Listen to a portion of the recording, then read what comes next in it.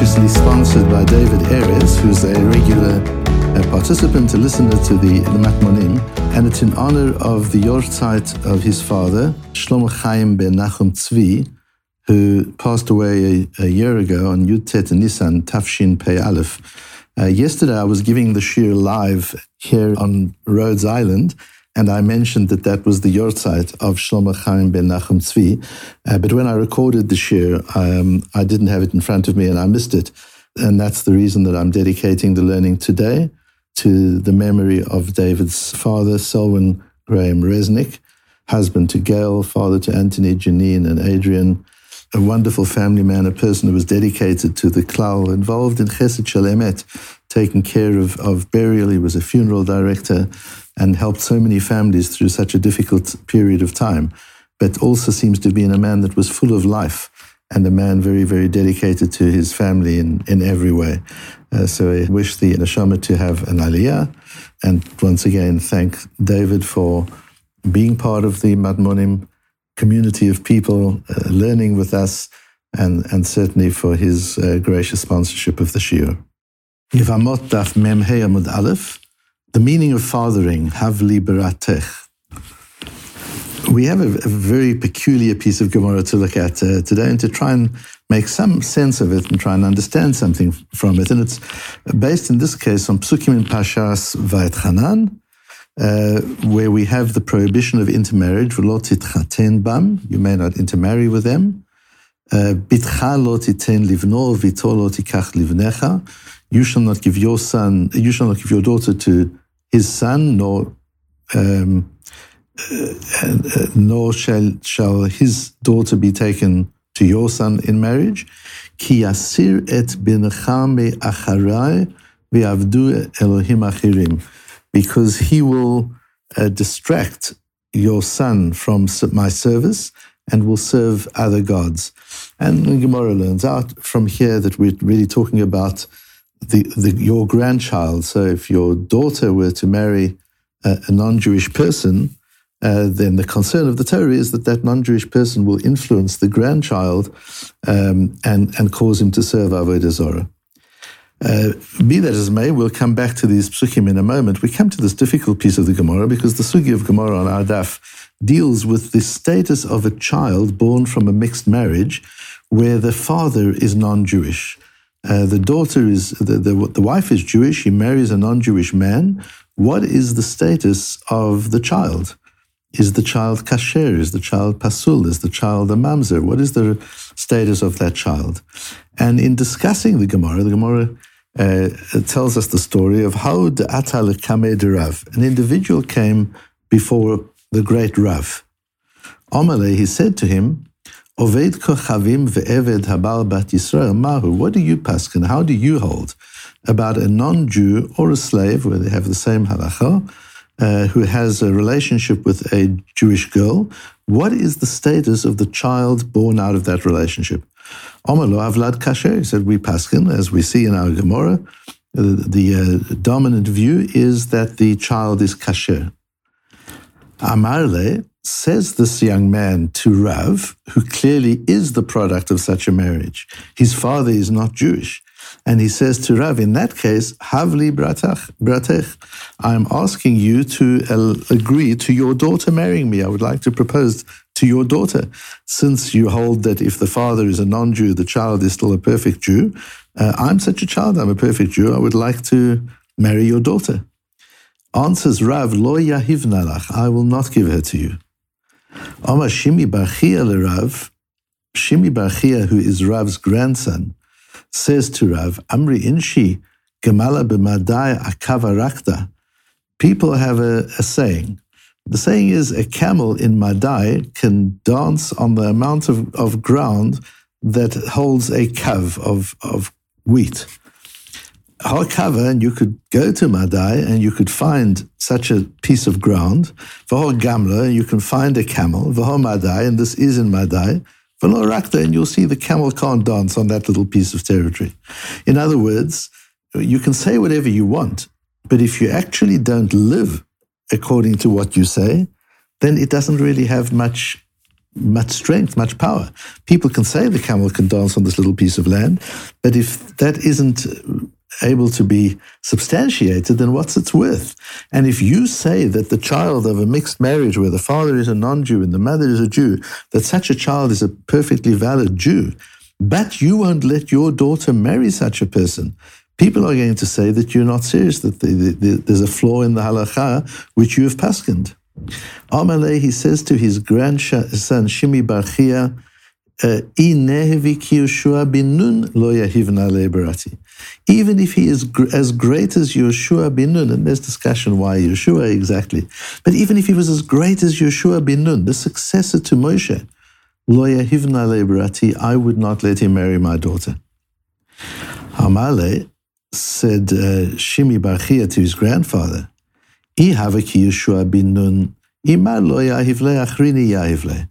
it wouldn't be so bad if he in fact was as great as Yoshua bin Nun and you didn't allow your daughter to marry him. Somebody else would. But this unfortunate person, if you don't let your daughter marry him, that sets an example for others. Others also are not going to allow their sons to marry him, their daughters to marry him, and who will he marry? This young person just wouldn't move away, and he pestered Rav on and on and on with this proposal to Rav's daughter. Eventually, Rav gave him a really serious look, v'shachiv, and he died. And again, discussion about that. The Ben Yehoyada, who is the Ben Ish Chai, a remarkable figure in Baghdad during the end of the 19th century, beginning of the 20th century, just an unbelievable Mekubal and Talmid Chacham. Baghdad Jewry still follows his psakim today, and often they're not in line with the Shulchan Aruch in Israel. Rav Ovadia Yosef paskin that the Sephardim should all follow the Beis Yosef, they should all follow the Shulchan Aruch as the Sephardi authority, as the highest Sephardi authority, but there are communities who still follow the Ben Ish Chai. And the Ben Ish Chai says, Afal gav the halacha zu emet hi, even though the halacha is correct, of course, Rav paskin the halacha that this child is okay. Nevertheless, enora uiva hagun sheyikach bitol shel Rav shaya gadol hador Adam Bazui Kazeh. It's not proper that this person, this lowly person, should marry the daughter of Rav, who is the Gadol Hador, is the greatest person in the generation. So we see that there is that there are nuances in Yichus. It's not just a question of whether a person is kosher or pasul, whether a person is a mamzer or not a mamzer. We see here that there are degrees of gradation.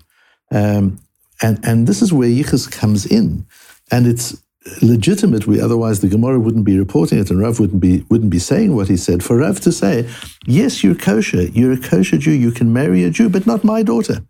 There's a certain standard that we keep in our family in terms of who they marry into, and this is not what I want for my daughter, and this is not something that I'm going to allow.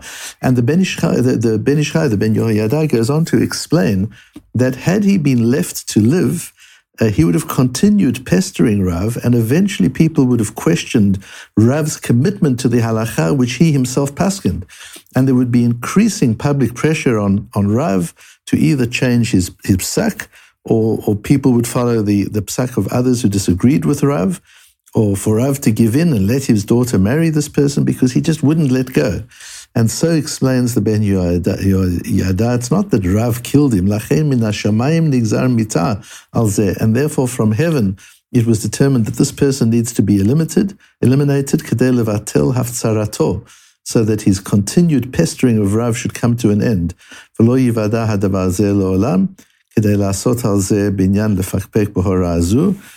Because the Rav did not want, and Hashem did not want this to be the foundation for questioning the halacha itself. And so the Ben Yehoyada says it's not as if Rav's gaze killed him, but certainly there was a gezerah. Hashem wanted this person to die, and Rav initiated it by the way he looked at him. There's a very interesting authority whose name is the Rit al-Ghazi. The Rit al-Ghazi lived in Yerushalayim. He was the Rov of Yerushalayim for a period of time in the 19th century. He was a close friend of the Chida.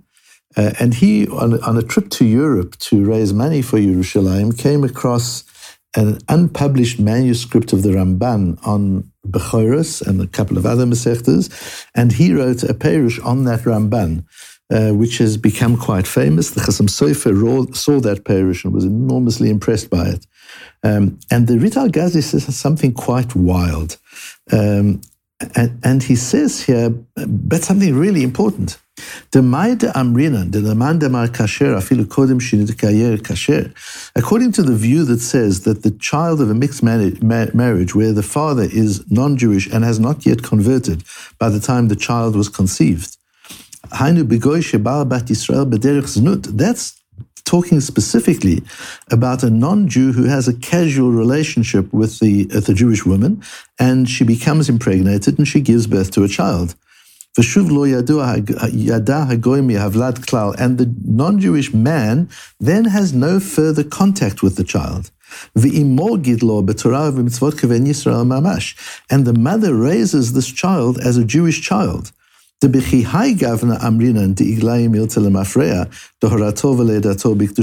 we say, we assume that this is a perfectly kosher young child. And from the beginning, this child is a perfect Jew, and does not have the din of a convert or anything like that. He completely follows the mother who raised him. But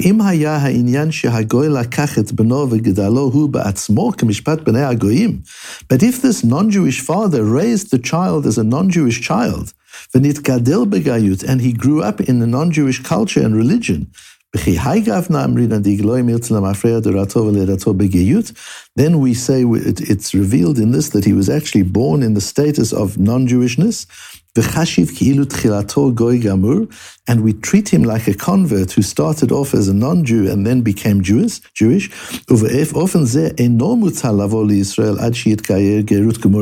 And such a child should go through a gerut. It's an unbelievable thing that the Rit al-Ghazi says.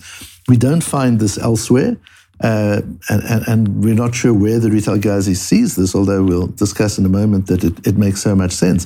And he's saying here that the fatherhood is not about genetic material. The motherhood is about genetic material. And yes, of course, the father contributes to the genetic material, but that's not the role of the father that determines his relationship to the child in terms of status, in terms of Jewish status. What determines that is the role the father had in raising the child. Whether the father raised the child as a Jew or a Gentile, that will determine the status of the child. So even a child born of a Jewish mother, raised by a non-Jewish father in non-Jewish circumstances, requires a gerut. This, of course, will influence a lot of cases that come to Israel of immigrants from Russia and other places where there are mixed marriages, and the law in Israel now allows the children of mixed marriages to be entitled to the law of return. The new law even allows it when the mother is not Jewish. But even leaving that aside, even when the mother is Jewish, according to the Rit al-Ghazi, the child should still go through a conversion process if the child was raised by a non-Jewish father as a non-Jewish child. That would be the requirement. And so you see the enormous impact on the status. It's almost on the epigenetic nature of the child is not the father's genes, it's the father's upbringing. The way the father brings up the child is what's critical to understanding the Jewishness of the child, far more than the question of who is the father in terms of genetics. Is the father Jewish? Is the father not Jewish? The mother Jewish, not Jewish? What's important here is what role did this father have in raising the child? If the father was non-Jewish and he had no role in raising the child and the mother raised the child, that's far better than if the father had a role in raising the child as a non-Jew.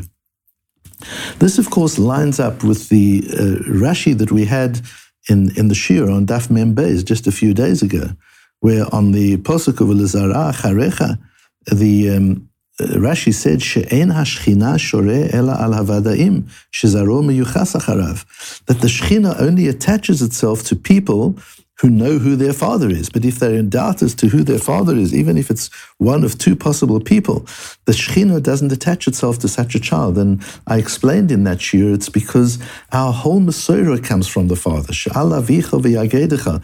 Your father will direct you in terms of what your tradition is, where you come from, who you are. Your source and attachment to Jewishness comes through the father.